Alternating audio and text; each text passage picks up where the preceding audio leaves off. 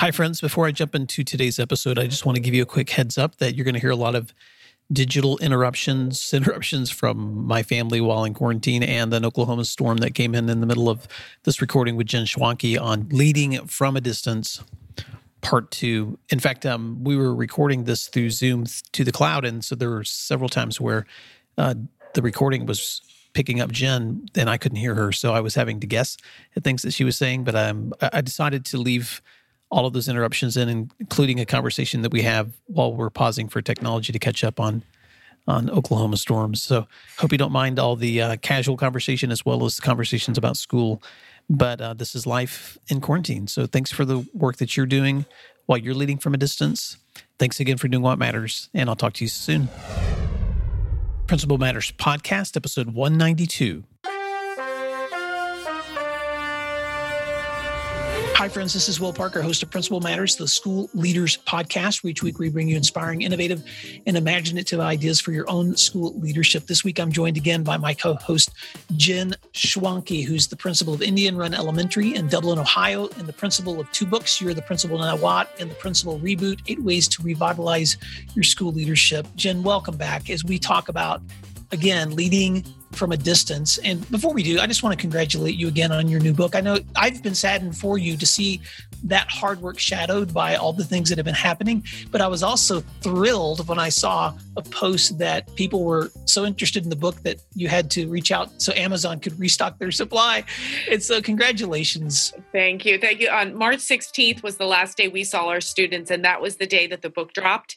And it was such a whirl of emotions that day. But I do think it's speaking to people at this point, because the book is really about, I'm going to be very, very frank, it's about when you're tired and what you can do that maybe will just boost you back up as a principal. And so I think this all happened at a time many administrators were tired. And so I hope they're using the time not just to read professional books, but to read a lot of other things as well. And I know we're going to talk about that, about balance and care today. Well, and that's where I'd like to begin, because last week we talked a lot about perspective on leadership and just trying to make sure that we're keeping our own thoughts in control and focusing on the right things when it comes to supporting our people and focusing on what works for us, not comparing ourselves to other people.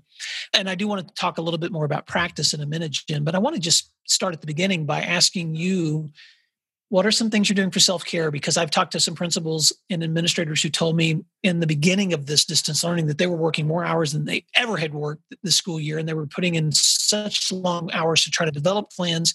And now that they've launched, maybe things have become, maybe a new norm is forming. But I'm just curious, what are some things the Schwankes or you've been doing for self-care during this time for your own mental well-being? It's really a challenge in ways I didn't expect. And, the principals you have spoken to, I'm sure would say the same thing. I didn't see it coming. I thought, okay, I'll be working from home. I'll return a few emails. I'll set up some structures. And it brings me to a funny story. My mom said to me, well, what do you do, honey? And I said, Mom, I have no idea, but it takes me 14 hours a day to do it. I don't know what I do. And I think a lot of people would say, what in the world could take that long? But it was a nonstop first thing in the morning until I collapsed in bed at night, just moving information around, answering questions, trying to set up systems, trying to help teachers feel better, connect with families, make videos, learn all of these things all at once. And you're right. I wouldn't say it has slowed down. I would say I'm better at it. I'm better at managing it. I have learned that feeling when my eyebrows seem to be frozen in a certain, position. I need to get up. I need to put the leash on the dog and go for a walk. When I hear my children throttling each other in a side room, I need to go attend to them, get them back where they need to be, and give them a snack, take a walk with them or whatever. So I have really learned the rhythm of my household, my own rhythms. Just to make an analogy, we do some horse riding in my house, and we have a horse who's very feisty, and she gets to where she just wants to kick and buck sometimes. And what you have to do is pull her up, take a walk, take a breath, and start over. And I really do connect that to this experience. To stay healthy and sane, you've got to know when to pull the reins and take a little bit of a break. I like that. Well, at the Parker House, it's been very similar. When the new norm was so different from, of course, I work a lot on the road, and I work a lot from different locations, but suddenly trying to figure out how to provide supports for principals here in Oklahoma, especially, and with those I connect with outside of my state, was a completely new norm. And of course, like you said, once you've found a new routine, then you begin to develop new habits. But our dog has become my best friend through all of this. And so I can't tell you how many times a day that I'll look down and she's laying beside me, or she's ready for a walk. And it's just the perfect time to just stop everything and get the leash and go out and do a lap around the block and come back and get started again. And so our pet has been an enormous blessing. Yesterday, we took her to some property that our church owns that's not been developed yet, but they let people come out there and just walk and have a nature trail. And she found this pit full of muddy water and just dove in head first, was swimming in the thing like we thought she was going to drown, but of course she didn't. She just had the time of her life, but she has just brought so much joy to us. And I think she's going to grieve so much when we go back to whatever the old norm was. It's so true. All the cats are so annoyed. They want us to go back from where we came from. But the dogs, I always think, lest we think there are all losers in this situation. Oh no, the dogs are winners, and they are so happy. Well, self-care still matters. And one of the things I always try to remind myself of when I'm doing something new is I think back to the other times I've done things new, like when I was a new teacher, how overwhelmed I felt and just how I felt like I was drowning until I finally got some control over what the new norm was. Or when I became an assistant principal and I had that same experience, I felt like I was drowning. It took me a long time to wrap my mind and arms around that experience. And when then I transitioned to leading a school as the principal, that was the first time in my adulthood where I actually stopped and realized that I felt like I was drowning. And I asked myself the important question, what did I do the last times these happened to help me create a new norm?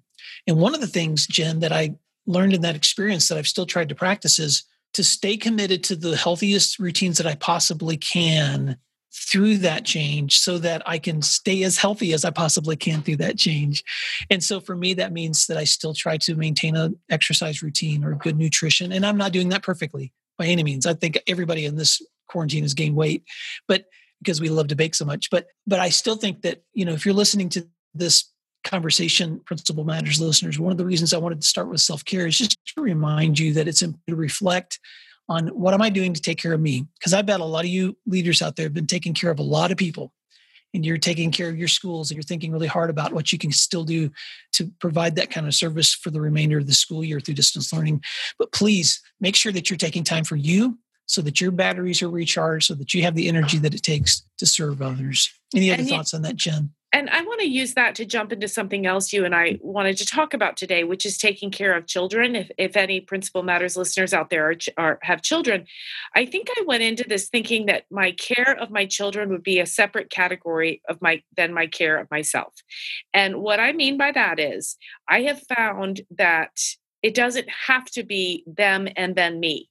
It can be together. And we see this all over. Families are walking together.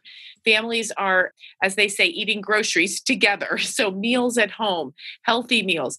We have my children, like anyone else's, I'm sure, would much rather lie on the couch looking at a screen or a video game than going for a walk. But about 2 minutes into the walk, they're cheerful, they're happy, they're glad we're doing it, and we're together as a family. And so I think a lot of educators are struggling with working at home and also tending to their children. And I'm not yet saying how that can be done. I'm saying the care can be done together. The self-care and the care of children can happen at the same time. So it doesn't have to be something on the to-do list. Okay, take care of myself.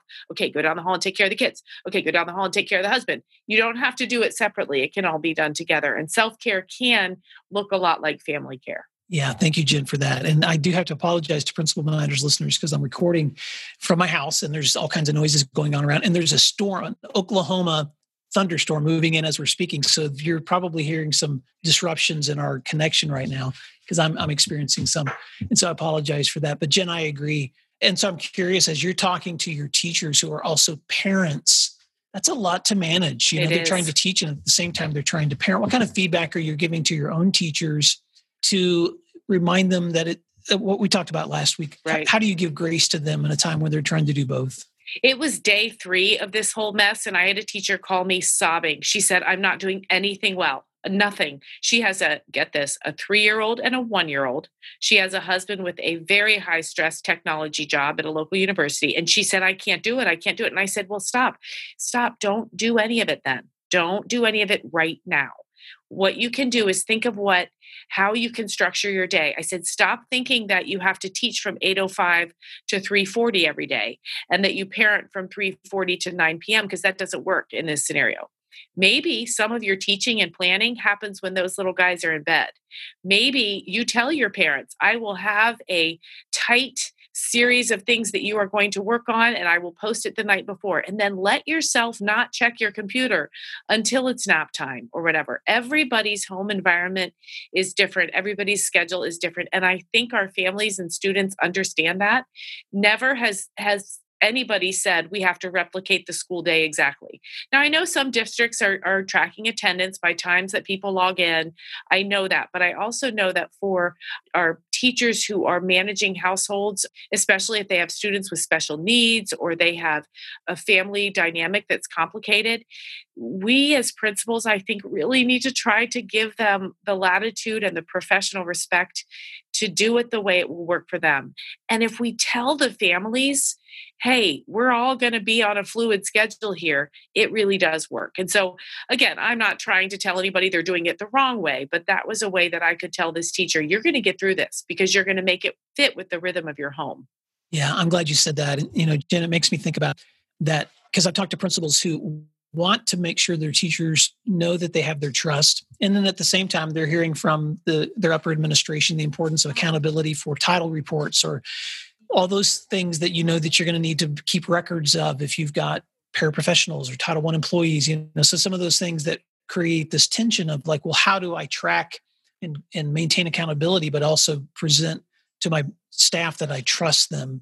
And so I love it that you brought this up because I think it's important when you're talking to your staff that if there are accountability measures that are district expectations that you just say that. These are things that our district has provided as expectations, but I must repeat to you guys how important it is for you to know that I trust you and that I believe you're going to do what's best for you and your family. And sometimes that means you have permission to not be perfect and you have permission to take a break. I've even talked to friends of mine who are trying to parent and work. We have a friend who's a healthcare worker, and she's trying to figure out how do I provide healthcare and then come home and try to make sure that my kids, because my husband can be here with them, but how do we manage their education? And my advice to her was don't try to do it all.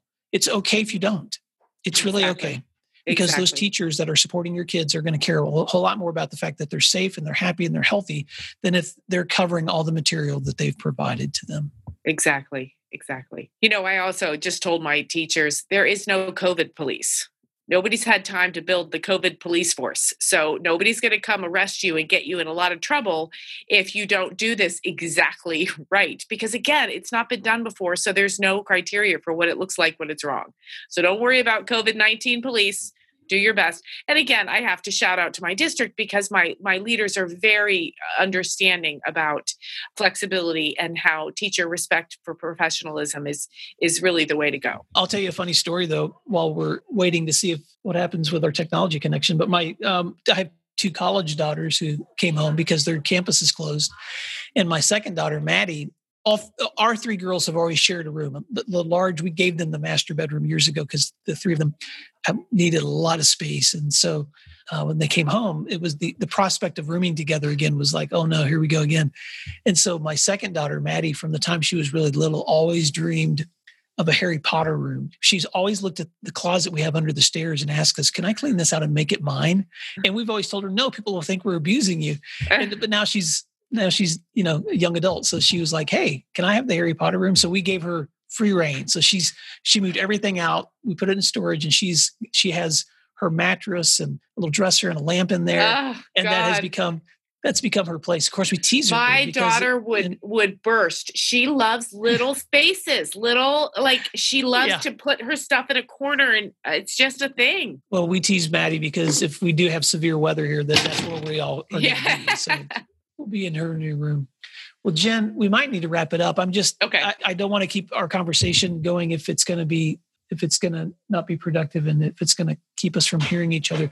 Well, Jen, let's take a minute and talk about how we've talked about supporting teachers as they parent. Let's also talk about supporting them in their instruction, because this is such a different way to teach. And so I'm just really curious in your own practice, how you've been able to prepare and help teachers differentiate. This is so different than I'm sure most of them have ever had to teach.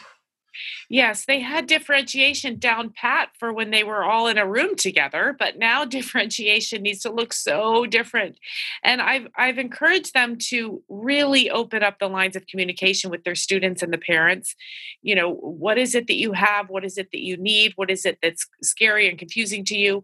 In a lot of ways, this is going to look like one-on-one tutoring, which is not what we want, unless it will look like that unless we help teachers think about how to group students together, how to really keep expectations fluid, how to keep our rubrics wide open with the language that we use, because we can't punish the students for what's happening. We can't set some expectations that simply aren't attainable for students. And I think that especially for school teachers that are more old school, that's what they're used to doing. This is the bar, you reach it, you don't reach it, that's how you're going to be measured. And I just told teachers, don't be angry or upset or feel it's a personal affront if you're not getting engagement to the level you expect from a certain family, when another family, they're not only completing everything, but they're doing it by 9 a.m. We just have to really let our expectations be fluid and our language be a lot more forgiving. I like that. And Jen, I want to ask a practical question from the elementary perspective, because I'm a secondary person. And so, because I'm sure this question has come up, because it's come up in some of the conversations I've had with elementary leaders, which is, I think there's this consistent concern that they have about reading, and the gaps might be growing in your students that are not present and aren't getting as much instruction as I'm just curious how you're sure, if it hasn't already, that question will be coming up. Well, I'm going to tell you my personal answer, Will. I have a lot of experience with literacy, and I'm going to be speaking as Jen Schwanke now. This is not me speaking as a literacy expert or someone who knows about decoding and diphthongs and graphs or diagrams. I think that to stress about the gaps in literacy is taking credit away from our kids. I think it's not giving them enough credit. Kids are going to adapt. They're going to learn more quickly. In this time, they're going to grow. They're going to learn. They're going to change. In a lot of cases, I wonder if they won't be more ready now. Sometimes with early literacy, and again, I'm speaking for myself, I don't mean to offend, but sometimes I feel like we cram it down their throats before they're ready. I don't worry about those gaps. I think when we get back in the fall, we're going to do like we always do with kids. We're going to do some assessments. We're going to see where they are. We're going to group kids into specific instructional areas where they need some help with literacy, and we're going to catch them up. And I think this whole thing has called a lot of things into question, including some of the benchmarks we have for students. I don't think you can count on every 8-year-old to be at a certain benchmark at a certain time. In a lot of ways, this might be a blessing, because we might say, you know what, if we just back off and wait a minute, some of our struggling readers they'll be okay. Now, obviously, there's a lot of intervention that's going to need to happen, and teachers are going to need to be more creative with some of their literacy instruction. But to say that the gaps are going to be lifelong gaps is really taking credit away from students when they'll be all right. They're going to be okay. I like that. And can you repeat that? Stressing about the gaps is... If we stress about the gaps that are going to be created with our students, we're not giving them enough credit for the resilient learners they are, for being able to make up for lost time. And also, it takes away credit from our teachers. If we say these gaps are going to be lifelong gaps, we're also then saying our teachers aren't going to be able to figure this out. And I don't believe that. I think that when we get these kids back in front of us and we put a text in front of them, we're going to be able to identify some of the gaps that exist, and we're going to be able to differentiate our instruction, intervene, and they're going to be well on their way. I have more faith in students and in teachers than to worry about these big gaps. That's fantastic feedback, Jen. Thank you so much. Well, we talked last time about the dangers of thinking too far down the road, but I'm just curious, in your own practice, you guys are kind of you're now into what's the second or third week of distance learning. And so what are some lessons that you've been learning as you guys have been embracing this, that you're realizing, this might be some adjustments, or this might be what we need to do next? I'm just curious if you've been able to reflect with your staff on any adjustments or changes. We've thought as a staff, we've reflected on how quickly we were able to learn some new technology. We've reflected on how professional development had to happen fast, and it had to be effective and efficient. And just personally, this has really made me reflect on some of the archaic practices. I say archaic because they were fine 2 months ago, but now I don't think they will be.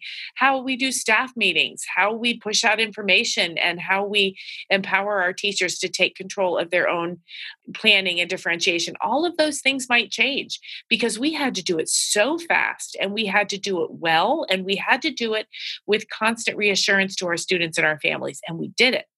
And what we learned from that, first of all, is that we're pretty darn good at this teaching thing. And the second thing we learned is it might be a chance to get better and more efficient going forward. I don't know what that will look like specifically yet, but I'm really excited. I feel like we will look back to the spring of 2020 and say, wow, that was a pivotal year. It may be that we do assessments differently. It may be we reduce assessments. Again, that we change some of our rigid benchmark standards. I don't know what the changes will be, but I'm really looking forward to seeing it. Well, and that reminds me so much of those teachers before who were hesitant to embrace technology or to use ways that might embed technology into their instruction. They've all embraced it now because this is the only way that they can connect and engage. And so I've actually heard a few of them celebrating the fact that this is where I was wanting to go.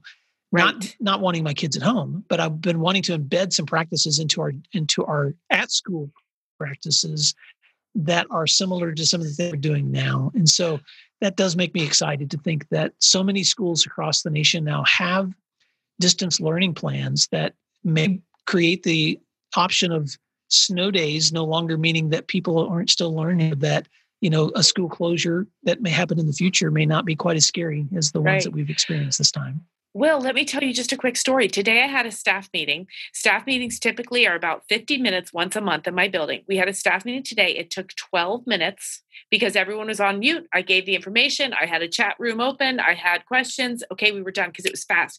Then we had a PD right after. And one of our teachers, who's a technology whiz, Lauren Riley, she's amazing. She said, and she had worked this out ahead of time. She said, anybody who wants to stay on, I'm going to teach you about Pear Deck. And I told people, it's optional. If you don't think you're going to need this, go ahead. You can leave. So out of 75 staff members, only about 20 left. Everyone else stayed. And in the next 20 minutes, they learned some really, really fun, exciting ways that they can interact with their students. And the entire time was less than if it had taken 2 different sessions. So that's what I mean about going forward. I think that we're going to find ways to move information around that are much more efficient and speak to people's needs. And then you can do choice-based PD right there and then. It was really pretty moving day for me professionally. Oh, that's so encouraging. And it reminds me of, when I was at the secondary level and we would sometimes have conflicts with faculty meetings and parent conferences or athletic events. And I started videoing some of my meetings and just making them available for teachers to watch and then give me some reflection. So I knew that they received the information and they appreciate it. Because you're respecting their time, it's efficient. Exactly. And so I think you're right. I think a lot of the practices that we're using right now are things that we can replicate in future situations. Of course, what we don't want to do is send those to teachers at 10 o'clock at night or 4 o'clock in the morning or take them away from time when they need to be with their families. And so Principal Matters listeners, as you are celebrating the creativity you've discovered, respect your own time to make sure that you're not overdoing that. And respect your teachers' times too, so that they still have time to be families. Right. And speaking of which, Jen, I'm going to wrap up this conversation because you and I have both had a long day and I know you need to be with yours and I need to be with mine. But I just want to tell you thank you again for the leadership that you are providing in your district, for taking some time after a long day to connect and talk about the work that you guys are doing in Ohio. And I'm so excited to hear your reflections and be reminded that we can still be leaders even from a distance. So Principal Matters listeners, thanks for doing what matters. And we'll talk to you again soon.